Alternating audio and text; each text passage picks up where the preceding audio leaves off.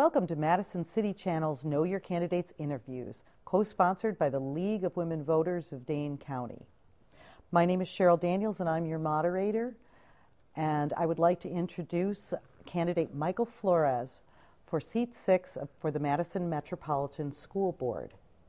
Mr. Flores will have a chance to answer an initial question that serves as an opening statement, and then I will ask more specific questions of him and then give him a chance to have a closing statement where he'll talk directly to you. To begin with, you have 3 minutes, or actually take your time, to give an opening statement which answers the following question. What educational, vocational, or civic experience do you have which qualifies for you for this office, and why are you running for the Madison Metropolitan School Board? Well, thank you for asking, and thank you for having me. Like you said, I am Michael Flores, and I'm a City of Madison firefighter and paramedic. I have 3 kids currently in the Madison School District. We have them at Nuestro Mundo and Senate. My daughter's here joining us. I am running for open seat number 6 in the Madison School Board. I became involved in running for the school board when I saw the attacks on our public education system. I believe in public schools. I believe education is a great equalizer for all. A good, strong education can lift people like myself and give them an opportunity to succeed, to become the person that they're supposed to be, and a positive person on that note. And I wouldn't be here without access to public schools. Also, currently at the Madison School District, we have crossroads with the changing student body and increasing innovations and the cuts that are happening. As someone who graduated from Madison schools, who overcame poverty, who is the achievement gap, and with kids currently in the district, my voice is needed on the board as we move forward. I can represent and be an advocate for voices that often don't make it to the table, to the decision process of our educational system, and I hope to be a good advocate for them and continue my role as a community member and as a positive role model for my kids and for others. Okay. I'm going to start with then, just taking off right from where you started. Yeah. What are the personal qualities that you feel distinguish you in this election, and why do you believe that this will make you the best representative on the board? As I sit and watch the school board sessions, I noticed the change, and one of the huge voices that is currently not represented on the board is the Latino community, as well as the Hmong community. So I hope to encourage future members either from the Hmong community or other areas that are not represented. But we in the Latino community have not had representation since Juan Jose Lopez, but also being having actually experienced the Madison schools firsthand, currently that's not represented as well. Kids of poverty, I struggle. I can empathize. I have that firsthand experience that a lot of our kids face with, almost 50% free and reduced lunch population in our school. I can identify with that struggle. So that's my strength on the board, and that's the strength that I hope to bring to the board. Okay. On the other hand, I like hearing exactly what you think we'll bring to that, but on the other hand, how do you envision yourself keeping up with the multiple constituencies that you're going to have, including students, parents, teachers, administrators, people that you've known and worked with, but also taxpayers, many of whom are not part of these other groups, but who pay the taxes, a good portion of the taxes of the district, and that you also must answer to them. How are you going to balance all of these? Well, over my years growing up here in Madison on the east side, I have many roots connections with a diverse group of the community. You mentioned taxpayers.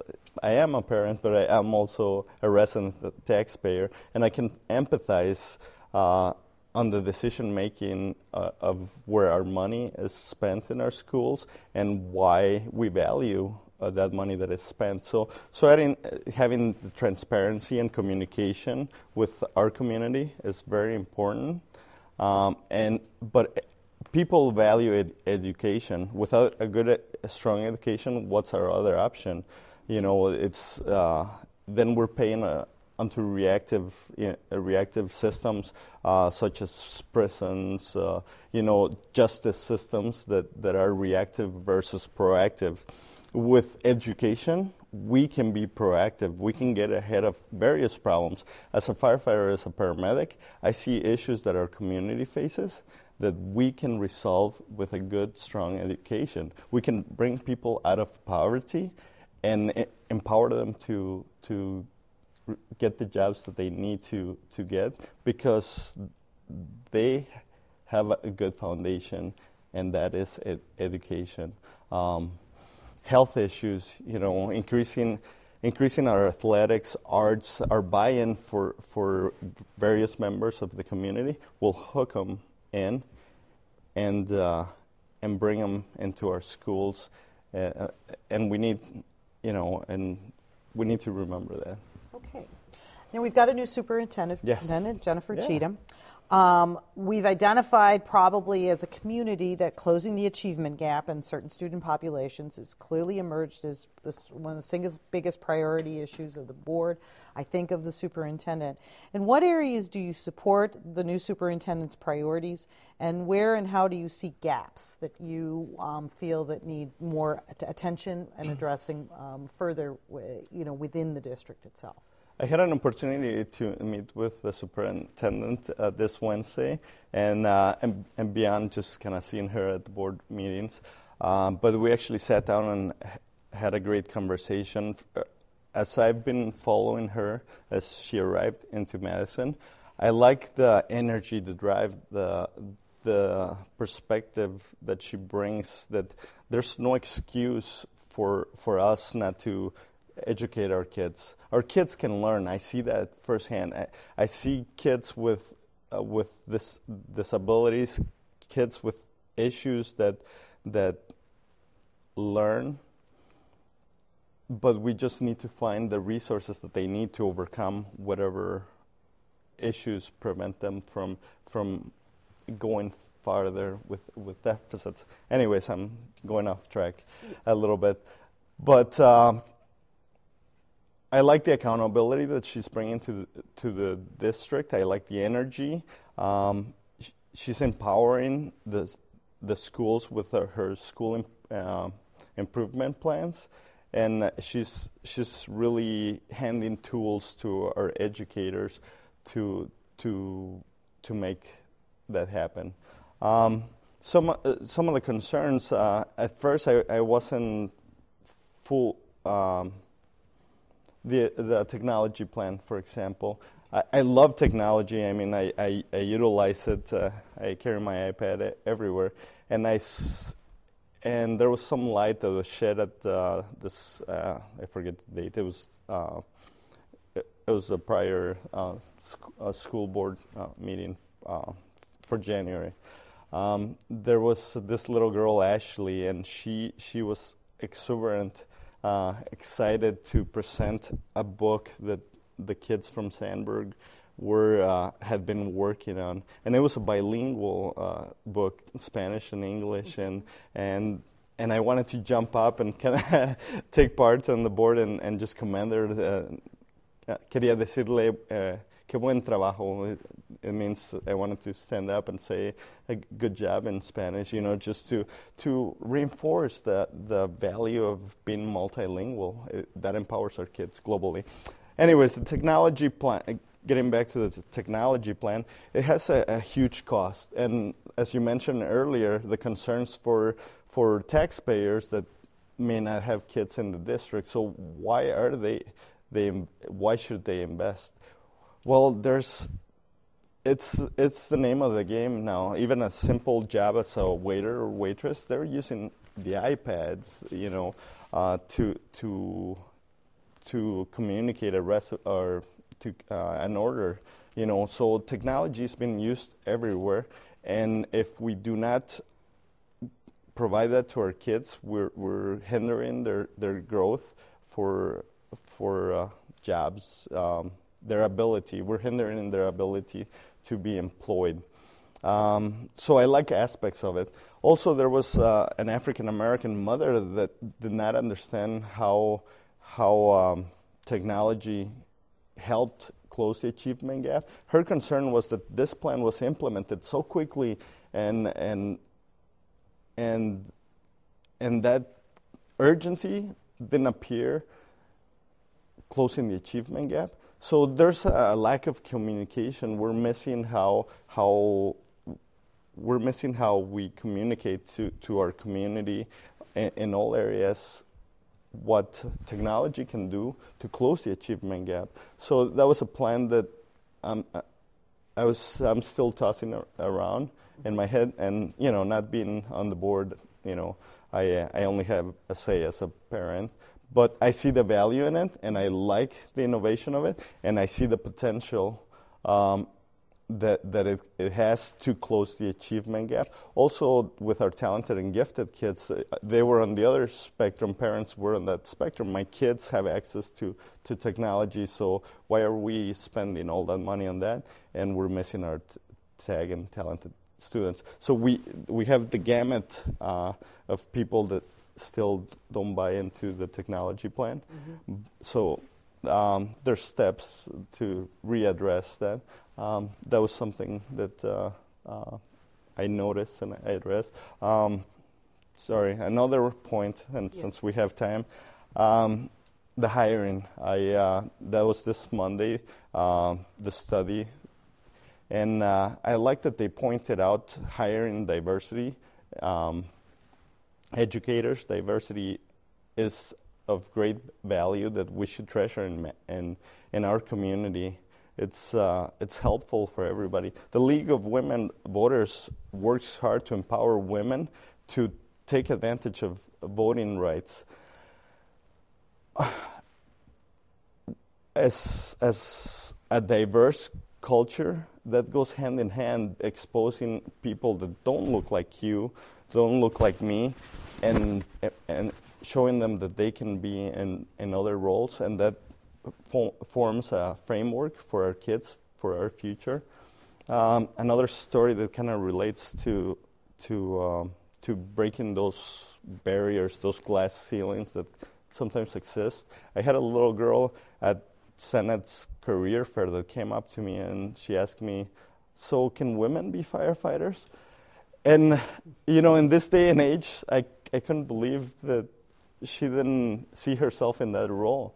I was super excited to point to a picture of a classmate, class 21 at Madison Fire Department, and she's a woman, she's African American, and she's one of the most well-respected firefighters.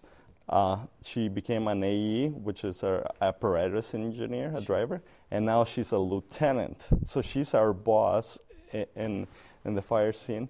And so I was glad to point Tracy to the little girl, and hopefully it made an impression that somebody that looks just like her and another woman can be. So we need to. That's another issue we really need to address in Madison, and also in the community. We have the program that we cooperate, the People's Program. Mm-hmm. That needs to grow. It's working and it's yielding diverse educators through the UW. Right. But I could be wrong. But since I was a kid, there hasn't been a major increase to that program. Yeah. So that makes it difficult to have a good work a group to extract more teachers. More teachers, yes, yes. And also, sorry, No. One more thing is we need to be competitive. We need to make sure, other communities do not take good employees away from the district. So those are some of the issues that I want to continue asking questions and advocating for. Okay. Following up on the issue with Superintendent Cheatham, in settling into her role, how do you see the board's role in supervising how she handles what she wants to do? How do you see your role in that? I like communication. I had a great exchange with her, and I hope I can give her input and information of how the community, the people that are communicating through me, are receiving her efforts, and also looking at the data and information that is collected, and addressing any questions that myself or the community, all of the community of Madison that I aim to represent. So I hope I can be a voice for all of you out there.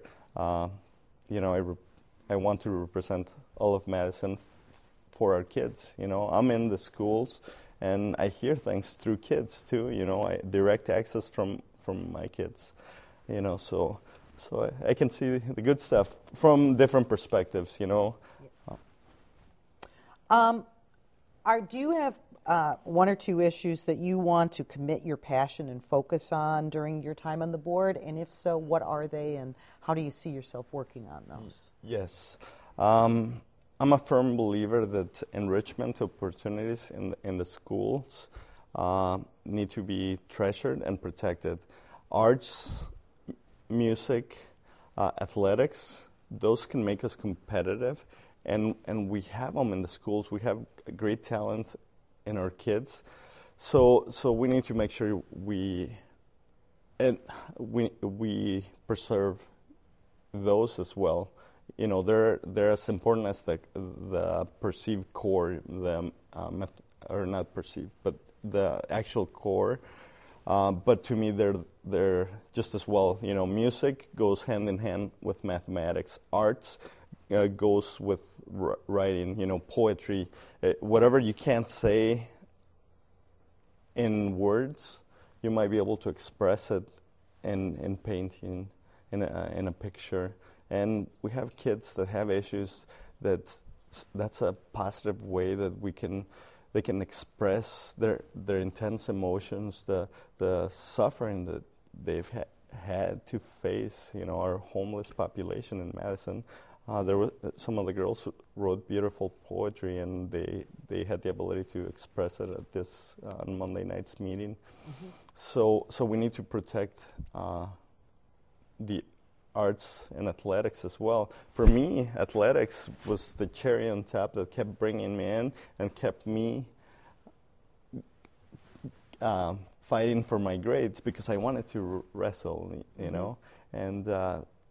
and also those enrichment opportunities for our kids, bring in parents.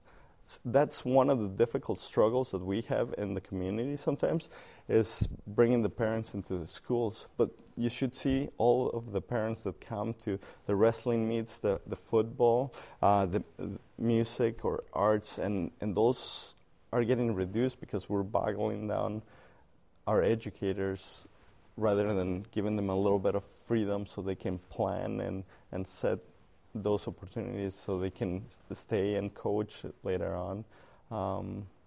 So that's one of the big things.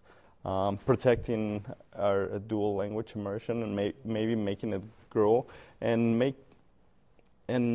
maybe offer other languages. It's important because our kids need to compete in a global market. Everything is not local anymore. We're competing against China. We're competing against Europe. Knowing French, knowing Chinese, knowing Spanish. We address it. We have a huge population. So why not give that extra tool for our kids or extra empowerment opportunity to our kids? Okay. Now you have a chance for a closing statement to talk directly to the viewers about your candidacy. Well, thank you, and thank you for the opportunity to sit here before you. I want to change the conversation. Madison has a willing community. From our educators in the schools, our superintendent, the community that has come together. We need to move forward. We need to really take advantage of all the willing parties and move forward. I think we can raise Madison's educational standards to a whole new level that will bring up everybody in our community. Some of the issues that we face in the schools, they need support from the community, and I know with your help and intertwining and connecting, we can resolve them. And I hope to be an advocate for those voices that are not heard sometimes, and also, of course, for the voices that are heard. And I hope to gain your support in April 1st. Thank you. Thank you. Unfortunately, we are out of time. Thank you for joining us. I'd also like to thank the viewers for watching and remind everyone that Election Day is Tuesday, April 1st. Please vote. If you would like more information about voting procedures or obtaining a copy of the League's Candidates Answers publication, call the League office at 232-9447 or visit our website at lwvdanecounty.org. On behalf of Madison's City Channel and the League of Women Voters of Dane County, I thank you for joining us.